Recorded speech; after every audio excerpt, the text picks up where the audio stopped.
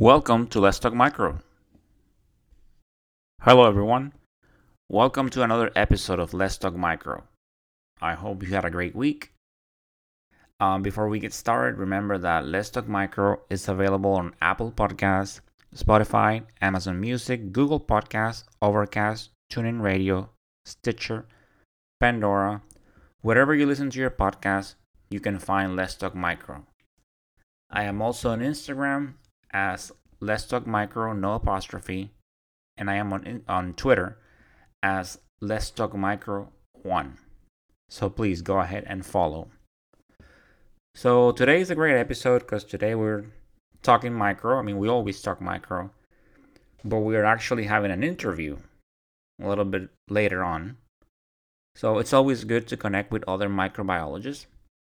So let's do a quick recap of what happened on the last episode. So we started talking about tests and biochemicals that you can do for gram-negative cocci. I talked about oxidase. Of course, if you want to know more about oxidase, go ahead and tune into episode 10 of the podcast. It's a good episode with good information about oxidase. So for gram-negative cocci, Neisseria and Moraxella, they are oxidase positive.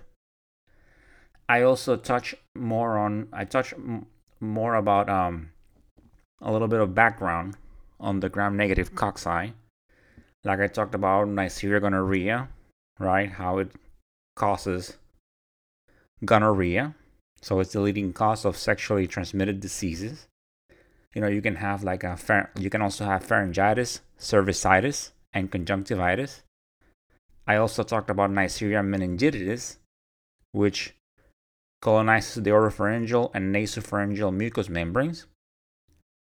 I also talked about the NPN, which is the non-pathogenic Neisseria. So they're a group that they tend to be respiratory flora, but they can cause infections. And when they do, they can be bacteremia, endocarditis, and meningitis. And I said non-pathogenic Neisseria. So when you hear the term NPN, it's referring to non-pathogenic Neisseria. I also went over another test that we go over in school, which is the acid detection test, which involves the use of cysteine trypticase agar with 1% of a carbohydrate such as glucose, maltose, lactose, and sucrose. And it has phenol red as an indicator. And when acid is produced due to fermentation, the medium changes from red to yellow. And I went over the reactions. Since we have the interview today, I'm not going to go in detail with this. If you want a refresher, just go ahead and go back to the previous episode and you can relearn them. But I did say that this test is not recommended by the CDC because you can have false negative results. It doesn't work for oxidative Neisseria, so you can have some false negative results. So we have other tests. For example, the molecular side of it plays a big role. Like we do PCR for like Neisseria gonorrhea, which they typically order in conjunction with chlamydia. And then for that you can have like a cervical swab, genital swab, urine. And then you can also do PCR like for Neisseria gonorrhea and Neisseria meningitidis. As far as once they grow on the agar, we can also do, right? I talk about Vitek, Malditov, and then I went over 2 different media that you can use for Neisseria gonorrhea and Neisseria meningitidis. MTM, which is modified Thayer-Martin, which is used for the isolation of Neisseria gonorrhea and Neisseria meningitidis. And then you have Martin-Lewis, which is for the isolation of Neisseria gonorrhea. And I went over the ingredients and the difference between modified Thayer-Martin versus Martin-Lewis on the previous episode. So if you're still not quite clear, if you want a quick refresher, go ahead and refer to the previous episode. And that was about it regarding gram-negative cocci. So now we move on to the interview.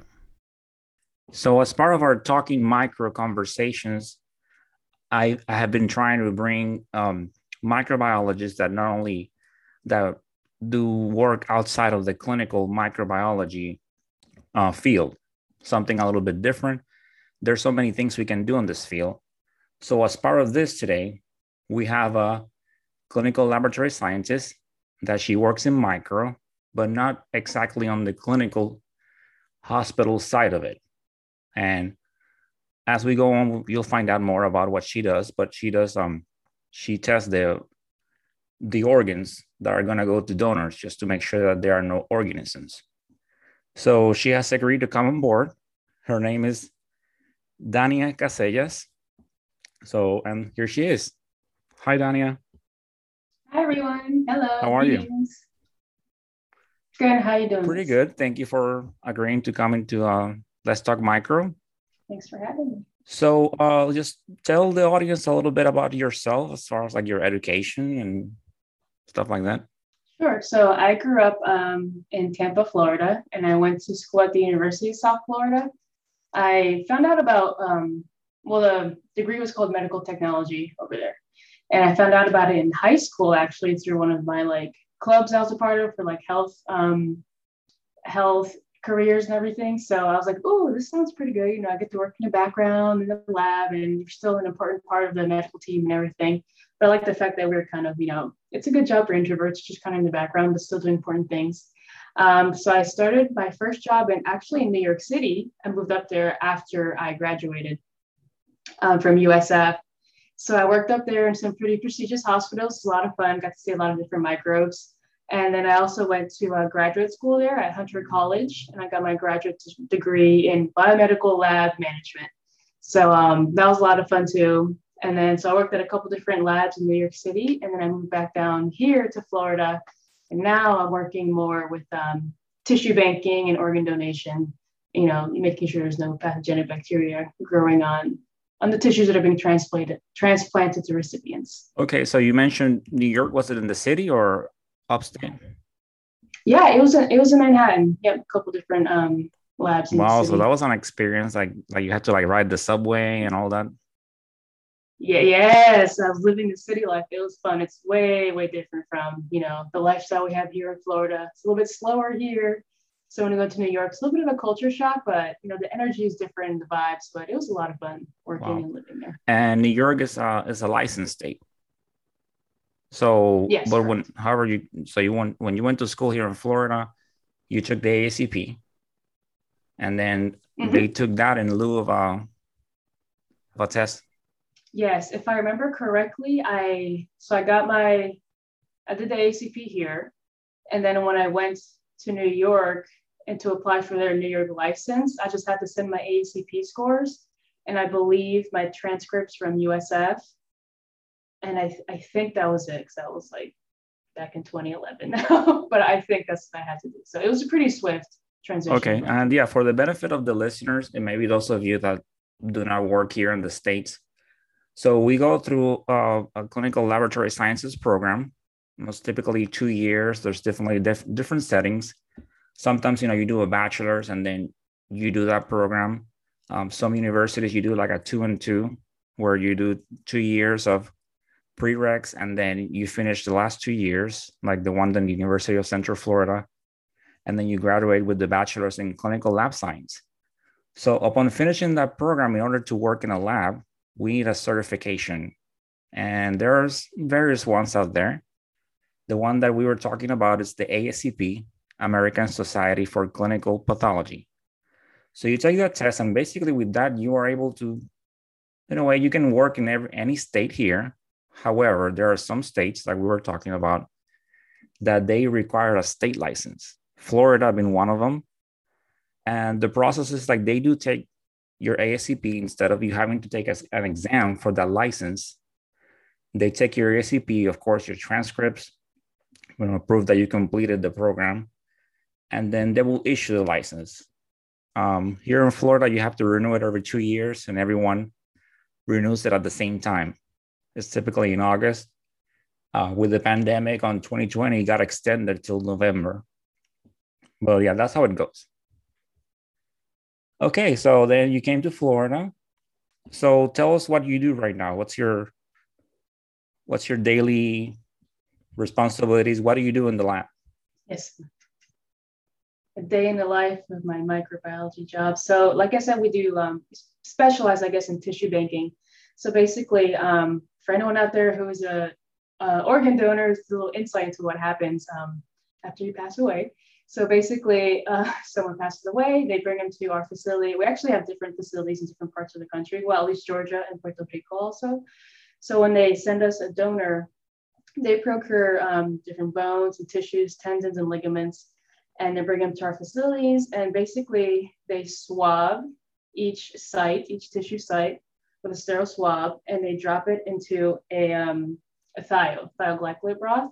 And those broths, we incubate them for 2 weeks, or maybe about 16 days, because we don't work on the weekends here. We are very lucky. So they'll incubate for 2 weeks. And what we do is check those broths every day, look for any signs of growth, which would be cloudiness, turbidity, bubbles at the top forming. And if there's something growing, then we'll take it out from the incubator and we'll start processing it with we have an SOP that we follow, obviously. So if you want, I can go into like what we do after we pull it, but usually that's the main thing we do to start the process. Okay, so translating that into the clinical lab hospital setting. So like as I talked about in other episodes, so we get our sample, right? Let it be whatever, it could be a swab, body fluid. We process it right away. We do a gram stain and then we put it on typically blood chocolate McConkey. We can add a PEA depending on the source. We do anaerobic agar and then we incubate it. So your first step when you get that sample is put it in a thio. And then you said, of course, you incubate it at least over 2 weeks to make sure. And those of you that already work in micro, you're already thinking, oh yeah, 2 weeks, right? Because we do get those requests about Propionibacterium, or what is called now Cutibacterium, that you get this typically from surgeons. They're like, okay, no, hold that sample for 2 weeks because I want to make sure you rule out Cutibacterium. It is my experience that if it is there, you get it within 5 days, but that's what the doctor orders, and of course we honor that request. But typically, it's just my opinion, as you incubate it longer and longer, you might increase the chances of contaminating it. You open that thing, try to make a gram stain, find that, so you might introduce something, but that's another subject. Okay, so you check for cloudiness, and then so you don't do a gram stain from the beginning. You do it if you see cloudiness. Right. If we see something going on, then we'll do a gram stain on it. So then let's say that you do see cloudiness, you do a gram stain, then what's your next step? Okay, so we see cloudiness, we do the gram stain, and usually like when I was working in the clinical lab, we go by what the site is to tell you which plates to sub it to. For us, we go by the gram stain. So we do our gram stain, depending which morphology or gram negative rod, GPC, gram positive rods, depending on what we see, we'll put it to certain plates. We are very limited to what plates we use. In a clinical lab, you have like, your hectoin and stuff for stools and everything. And we are very straightforward in our lab. It's either, I'll do the list. If we see gram positive cocci or gram positive cocci pairs and chains, it's just a blood. If we see gram positive rods, we do blood agar and also CDC. And then for anaerobic incubation. And then if we have gram negative rods, we will do McConkey, blood, and also a kanamycin vancomycin plate. And I think that's it. So it's very straightforward, just depending on what we see on the gram stain. So I said, you don't do chocolate? No, we don't do any chocolate. There's no chocolate in our lab. Only when we have the CAP deficiencies come in, we'll order some chocolate for that. But aside from that, we don't do any chocolate. Okay. Oh, that's I guess that's interesting. Yeah. I know, it was weird when I first started working there. Yeah. I think because the way what I'm thinking, especially for Haemophilus, Mm-hmm.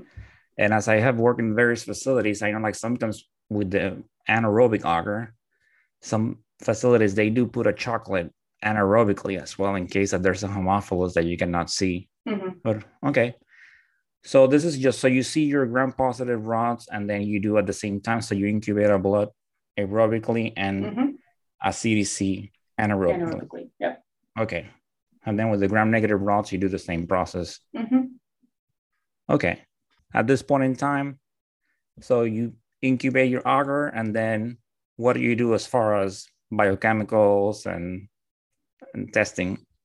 Yeah. So for our biochemicals, so we don't have any kind of instrumentation in our lab. You know, a lot of labs now have MALDI and Vitec, Cepheid, and all the PCR. We don't have anything. So we're a little bit old school.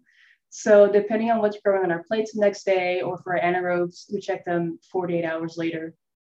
So for anaerobes, we usually do the rapid ana. So we get a lot of I still call it P. acnes, but we get a lot of Putibacterium in our samples for like the main organism that we see in our lab. So we use a rapid ana for that. So quick 4-hour test turnaround time. So that's great. For gram-positive cocci, we get a lot of coagulase negative staph. We don't go any further with identification, usually Staph aureus. So we'll do our Bacti-Staph latex for a quick result for that. And if it does come out to be Staph aureus, we'll use our, oxacillin plate to check for MRSA.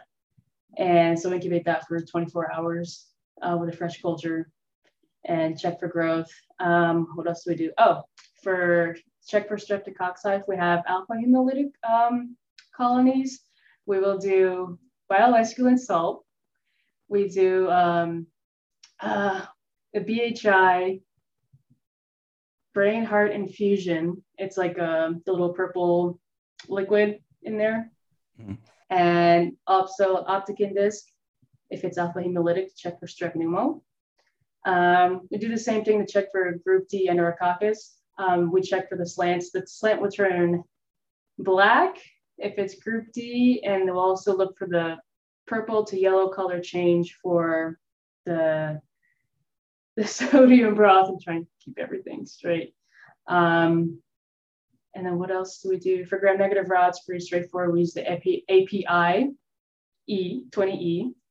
And then if it's oxidase positive, we'll use rapid NF for our non-fermenters, another 4-hour rapid turnaround time. And we have a couple other rapid tests that we use, but we don't use them too much because we usually see only a couple different organisms there. And honestly, that's the extent of the testing that we do. We don't really do anything crazy. Like I said, very old school, straightforward methods for identifications. Okay, so it's mostly between biochemicals and media and tests. Mm-hmm. Yep. So you don't get a lot like no Vitec and none of that. No Vitec. It wouldn't be like cost effective at all for us, with the PMs and the reagents and everything. It just wouldn't be worth it whatsoever. Yes, and that's a good point that you're bringing up. And for your listeners out there, it all depends. Yeah, you definitely have to justify your volume so you can get more instruments, and because they definitely do cost. And like you were saying, mm-hmm. You have an instrument, so per your regulations in the lab, you need to do PM, which is preventive maintenance on it. Depending on what it is, sometimes calibrations. You have to run controls, keep those policies up to date. So there's a lot of work behind the scenes than just running a sample. So if you cannot justify the cost, so maybe some of you out there that work in huge labs, you might be thinking, well, this is like, maybe somewhat simplistic, like you said, old school. But it is, right. If you're in a small facility or you don't get as much volume, that's what you're going to have. And it definitely works out because if your volume is low, you might not see anything, like you said, maybe some CNSs. Yeah, that's the only thing. There's definitely one of the sacrifices I felt I had to make coming to this lab. Like I said, we don't work weekends. That is a gem. You don't find that anywhere. Wow, yes. But at the same time, we don't have that variety of bugs we used to see in New York City. When we get a gram-negative rod here, we are ecstatic. We're like, oh my God, I have an E. coli, which in a clinical hospital, you say it every day. It's whatever. So it's a lot of changes with this place, but I still like it. You know, the old school methods are still pretty fun to do though.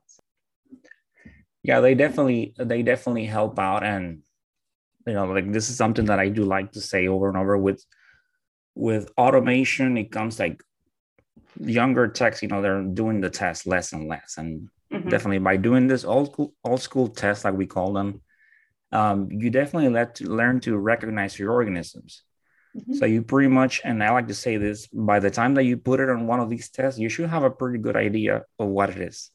Right. That way, if something goes wrong, you know where to turn. And this is one of the downsides of the MALDI-TOF. So you're like out of school, you're like, why do I need to do all this test when something's going to give me the answer in 10 minutes? The machine will tell me. Yeah. But then, of course, if you don't know what you're looking at, or you scan your wrong place, someone else sets up the wrong organism, then you end up releasing that ID. And then it's more work because you put that patient in harm. You potentially get in trouble when all you had to do was do those biochemicals, rule some things in, rule some things out. And then that's it. I mean, this is all about the patient. So we definitely need to know what we're doing and what we're working with. And I think all tests, they definitely help out a lot. Yeah, for sure. Yeah. So you say you get excited when you get an E. coli? Oh my God. Yeah. I know it's so basic for microbiologists, but for us, we're like, oh my God, the lactose fermentation. It's so pretty. But yeah, we don't see it a lot here. And we do see some Clostridiums though. I've gotten some of those. So something else to mention, not every microbe that's growing on the tissue is considered dangerous. Kind of the same in the lab, you have more that are more pathogenic. So for us, the big dogs are group A strep and Clostridium. If we actually have those growing on the tissue, they won't use it at all to be transplanted because, they produce toxins or whatever. So it's just more of a threat and a safety measure. So we don't use the tissue at all if those things are growing on there. There are some organisms that it can still be used? Yeah, so we have different categories. So what they'll do, if there's a category 2, which is usually like the gram-negative rods and some other kinds, they'll do a special, they'll give like the tissue a special treatment with different antibiotics and stuff to make sure that all those bugs will be, eradicated from the tissue. And they'll still be able to use it for certain processes or to make certain products. But with some of the category 3, which is like the bad guys, they won't use the tissue at all, just for like safety purposes or whatever. Okay. So you were mentioning Clostridium. So which ones have you gotten? I've gotten Clostridium difficile every now and then. What were the other ones that we get? Sometimes just call it species if we can't get like the whole name or whatever, the whole ID. But what were some of the Sardelli? I actually want to Google a little bit because off the top, we don't get into too much, but sometimes you're like, oh my God, Clostridium. I won't Google for some time for that. But yeah, when we get those, we're like, oh, this is bad. And then we have to, do away the tissue. And like the spready hemolytic ones are the ones where we're like, oh my God. Perfringens, that's what I was trying to think of. Okay. So that one, yeah. For sure. Yes, definitely. And we do, of course, as microbiologists, that we do get excited when we see this stuff. And it's, of course, we do this work for the patients. And when we find something that is pathogenic, like really bad for the patient, I mean, we try to get it out there as soon as possible so the patient can get that treatment, and we feel bad for them. But from the point of the science, it's definitely exciting because you're like, oh my goodness, like you see something unusual, because, it makes us better at what we do. It's like we see unusual things and then we keep in our minds and we are able to recognize them better. So having said that, I do remember the one time that I had my first Clostridium perfringens, and it was so exciting. I'm like, I opened that plate, I see that double zone of beta hemolysis, and I'm like, oh, wow. And then, it was so exciting to produce that ID. And then, of course, and the smell, the wonderful smell that comes with. All your nose. And then I look at the patient's, history, and then it says, of course, a patient history of amputations, and which goes with, it causes, the gas gangrene. So it's very sad for the patient, but it was so cool to see that what the textbooks describe, that double zone of of beta hemolysis. So it's definitely Yeah, I exciting. see it Yes. live for sure. Okay. And then, so with your organisms, as far as, so you said that if you do have Staph aureus, you rule out MRSA. Hmm. As far as any other susceptibilities, you don't do any. Yeah, not at all. Okay. Yeah. And then how does it work? Like, for example, like, so patient is on the list, let's say for a transplant, and then do they wait until you release that information to the transplant, or sometimes there's Yes, there's like a very long list of qualifications or eligibility criteria that the tissue has to go through before it even goes into the OR to be, transplanted into someone else.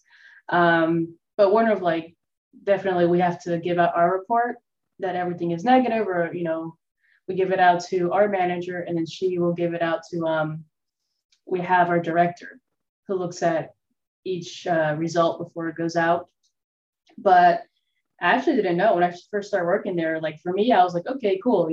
Tissue comes out of the person, it's transplanted within like a couple days or weeks, but it's actually months. So the tissue, it's frozen for a very long time at extremely low temperatures, to keep it viable for a very long time before it's ever transplanted. So, like I said, it's just like a long list of criteria it has to pass through, and then it's given to the new recipient or whatnot. So it takes a really long time from start to finish. After getting through micro, and even after it gets through us, there's still another list of things it has to go through before like the finished product. makes sense. And you said you don't work weekends, so are you on sometimes on call? We're not in the tissue bank, so they're actually tissues and organs are two different sides. So for the organs, those have to be transplanted obviously much quicker than like tissues and bones can. So there's a whole immunology and serology team on the other side of the building, and they're on call 24 hours, 7 days a week around the clock. So whenever, because you don't know when organs going to come in, right? Can't really plan that. So for those testings, they're all the time. So they have to, like all the HIV, syphilis, everything that they have to test for. It's actually a whole different department for that. So just to summarize the for the listeners out there, so you see the differences and the similarities. So whereas we get the sample, we go gram stain and media at the same time, and then incubate, and then from there do the test. So it's like you plate, then gram stain, then media, and then perform the ID. So, and then as far as what's the most unusual organism that you have seen? Ever? Or Yeah. in my work? Well, I mean, and in your work, yeah. And then we'll get to ever. Here, we don't really. There is a Pseudomonas. Oh my God, what was species? Orzi habitant or something. Yeah, I got to Yes, see that one, which is Orzi weird. I don't habitans. think I would see that in like the clinical lab, but somehow it was on a tissue. We got to see it here. I didn't even know that one existed, honestly. I was like, well, that's kind of weird. But ever, ooh, I'd have to think about that one. Because I know sometimes we had a parasitology lab in New York City, and sometimes they would get like some weird like worms and stuff or whatever. But I don't know. It's like the weirdest thing I've seen though. I saw so much in New York. I don't know. I'd have to think about it. I'll get back to you. Okay, that's fine. So then, like I said, so there's not a lot of volume. So typically in a day, you're working with about how many samples For talking on about gram average? stains on a busy day, it would probably have to be like 40 slides or so. That's on the busier side. I'm making about 40 gram stains, which is honestly not that much compared to a clinical lab. But for us, since it's only one person working on all the gram stains in one day, that can kind of be a lot. Because we also, like I said, we're a little archaic in our lab, so we don't have like barcodes that like label barcodes that go on the plates or everything. We have to handwrite stuff. So instead of working, I don't know if you guys use Cerner, like your LIS on the computer, we don't work electronically. We literally have it's like little index cards of paper, and we write all the like information for that sample. Well, we type it out and then print it. And then, but when we're actually doing our workup, we write everything down, like, oh, blood agar, coagulase negative, non-hemolytic, it's all written out. So you would think, okay, well, 40 slides isn't that much. But when you're like writing out your cards and like doing all these multiple testings, it can be a little bit more laborious than what, in the lab where you just type everything out, draw on a machine kind of thing. So it's a little different. But yeah, I would say like about 40 slides every day, or thiotubes that we're pulling from the incubator on average in a day, depending. Okay. Yeah, I mean, and like you mentioned, definitely those of you out there that if you work in a large facility, you might think, oh, 40 gram stains. I mean, I do that in a Right. shift and that's it. I mean, but yes, as you're in a smaller facility and there's less personnel, so then you definitely have to do all that stuff. So 40 stains in a smaller facility, it's a lot, especially like you described, if There's only you're 3 of handwriting us, stuff. so Typically, it's tiny. yes, typically even in like in a clinical lab, smaller section, the one that's reading plates sometimes has to get up and do rapid testing, do It's COVID fast, testing. yeah. So it's not the same as a large facility. Well, all you're doing is, oh, I'm going to Mhm. gram stain all day. So I can get 40, 50 slides, no problem. So it can be challenging. I definitely see that. I mean, I have worked in both small and large Right. facilities, and Each has their I challenges. see the contrast. Yes. So yeah, I mean, this is definitely, like I say, it's definitely very important work because, of course, with so many patients in our country that need transplants, we definitely have to make sure that these, these organs, they are free of organisms and they're not gonna cause harm to the patient. So it's a very important work. So as far as working in that field, as far as education, it's just as a clinical lab scientist, you can work in that field. Doesn't need any more education than that, or did No, the not masters help necessarily, you, but or I didn't even know this like tissue banking world existed until I was moving back from New York City, and like someone had called me about the job, but I didn't need anything extra to work, specifically with tissue banking or anything. I just same thing, had to be licensed as a clinical lab scientist, and that's about it. I mean, my master's is more geared towards like management, so I wouldn't say like it helped me get into this realm specifically. So yeah, which was great. I was like, what? No weekends? Let's go. What's up? So it was good. okay? And so you definitely you like micro. Do you see yourself doing this, or do you have any plans to maybe be grow up in management or do I don't another know. It's hard. side of micro? When I got my master's, I was like, yeah, I can move up in the ranks and go for supervisor or manager. But, that comes with different responsibilities. And, you have to look at it to, obviously, yes, there's more money. Everyone likes that. But are you leaving the bench work, which is why I fell up with micro in the first place, to be working on the bench with the microbes. And sometimes when you get into, like higher positions, it's more paperwork and managing people and scheduling, which is fine, but you're leaving behind like, the guts of like why you started working in micro. So I've gone back and forth. Like I've honestly have never applied for a higher position. So I just felt like I really like working the bench. So just gotta have to think about, where your priorities are at, what's more important for you, what's more fun, what's gonna make you happy, honestly. So, but yeah, I really love working the bench. So I think about it sometimes, but I like the bench. I mean, I agree definitely. If you're trying to keep that like that work life balance, I mean, working on the bench, yeah, you just do your work, do your organisms, you're definitely involved in it.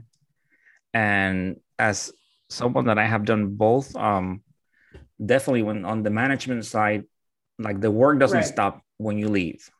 I mean, you still get, so you are in the middle of dinner, and then next thing you know, you have a text message, hey, I'm not coming to work. So then you have to start seeing, okay, am I short? Am I doing, who do I get to come in? So you're texting everyone. So it doesn't really, yeah, it doesn't end. So it's just, if that's something like you want, you have to be prepared that you're gonna be working usually you can just outside go of home and the on your lab. bench, like go do whatever you want. But when you're up for positions, it's like, yeah. Yeah, as a bench, like yeah, I think sometimes the only maybe that I will think about it if I was at home is was just, did I put this plate in the incubator, or Yeah, yes, I know exactly what you're talking That's a bad feeling. Like you're like, did I leave my tray out, or did I come back to work in the like, morning and nothing uh, has grown? Or yeah, yeah. yeah, so that was the my worst worry. I mean, when I was on the bench, but yeah, on the management, it's more challenging. So I mean, as you have seen, there's definitely a lot of demand in our profession. Um, I don't think there's a huge unawareness about what we do. Um, Typically, people find out, they're gonna graduate or they're already graduated in something else, and then turns out that a friend of a friend did the program, and then you look into it, or by accident you're looking at something and it's like, oh, look at this. What do you think we can do to promote more awareness of our field? Um, my first thing is always social media. I love Instagram. I know you're on there too, so I love your page because you advocate so hard for microbiology and you give out such great quality information. And for me, like I love sharing what I do in my stories. I think sometimes we think like, well, who wants to see stuff about microbiology? No one cares about the lab, but you don't know that. And just sharing your passion about what we do is kind of like, obviously you can entertain other people with your stuff, and obviously it's the knowledge and information you're giving them. A lot of people don't know we exist. That's part of why we're short staffed all the time. But use your social media. Don't be embarrassed about what you do. We do awesome work. Talk about it in your posts or whatever. And I think I feel like we used to do this in my lab, in the lab I'm in now. I'm sure if the pandemic's not going on, but sometimes they would send out people into the schools and like middle schools or whatever to talk about what we do or tissue banking. So if your lab is ever looking for someone, or maybe you can bring it up to your manager or upper management and be like, hey, like how cool would it be to go out to the schools to talk to the kids, but what we do as scientists, because when kids are thinking about, when they're growing up, they're not going to be like, I want to be a microbiologist. Like they want to be doctors, the people who they see on the forefront. So yeah, just to get like our career out there. You never know. We can do presentations when stuff comes back to normal or whatnot. But yeah, I think social media in general is such a powerful tool. It's such an easy and free way to get knowledge out about what we do. It's pretty awesome. Yeah, I definitely agree. I mean, nowadays with everyone being on social media all the time, um, I'm kind of happy in a way that when I was going through school, there wasn't that big social media because it would have been Mm-hmm. such a huge distraction. I think by the time I finished my bachelor's and everything, like maybe like the iPhones and stuff that were making Mm-hmm. their Yeah, way it's in. coming up. Yeah. But now it's like, yeah, it's definitely, but it is a great tool. And as I've been doing this page, I definitely seen like some of the medical lab sciences programs, they are creating Instagram pages. Mm-hmm. And I'm trying to see if I see them, I reach out with my podcast, Yeah. bring more awareness, try to share their content as well. Because yeah, it's definitely a good tool. And like you said about the schools, that will definitely be something because yeah, me growing up, I never said I'm gonna be a medical lab scientist. No one says that. Yeah, no one. It's always like I said, it's doctor, lawyer, maybe Yeah. teacher. Yeah. And it's just like in my case, yeah, I was at the end of my first contract in the Navy, and then I was trying to find something to do that if I got out, I could do it on the outside. Mm-hmm. And that's how I found out. Yeah. So I think if someone, especially once we get a better handle on COVID, and that sending maybe some reps and go talk to the school, some techs or some managers, and Mm-hmm. describe what we do. Talk to seniors Yep. in high school to see this is what you can do, the steps. So it will be very helpful. Yeah, and definitely yes, like I said, I do like your page as well, and you definitely put I love the pictures of the houses Oh and yeah. Yes. I have a problem with looking at houses. yeah, we're very beautiful. And then definitely you're into fitness and your workouts. So yeah, definitely you have some really good content out there. Thank you. Thank you. I don't know. Yeah, for me, it's been really hard. We talked about this before, you and I, but yeah, like getting more followers. And even though it seems like I'm on a good pace, but it's definitely, yeah, it's hard. You have to put some time in, Yeah. and Oh yeah, it takes work for sure. Yeah. yeah, Consistent especially work. that. And I'm on Twitter as well. And so yeah, you have to put some time. Mhm. Yeah, it doesn't right? happen overnight or anything, so it's No. consistency. Is there anything else that you would like to tell the audience? Um, no, I think that was it. Oh, well, I always encourage everyone to be an organ donor. That's something that, you're comfortable with and helping saving lives and enhancing lives. So, yeah, that's something you want to do. Save some lives. Awesome. So there you have it, listeners. We have a medical lab scientist that works with donor testing. So something very interesting in our field, something different from the day-to-day plate reading, but at the same time, the contribution is very important because everything in this field is about what we do, especially about the people, getting a better understanding of the organisms, whether you're doing it in research or in the clinical side. So this type of work is definitely very important. Okay, so Dania, well, thank you for your time. Thank you. Take care. Bye.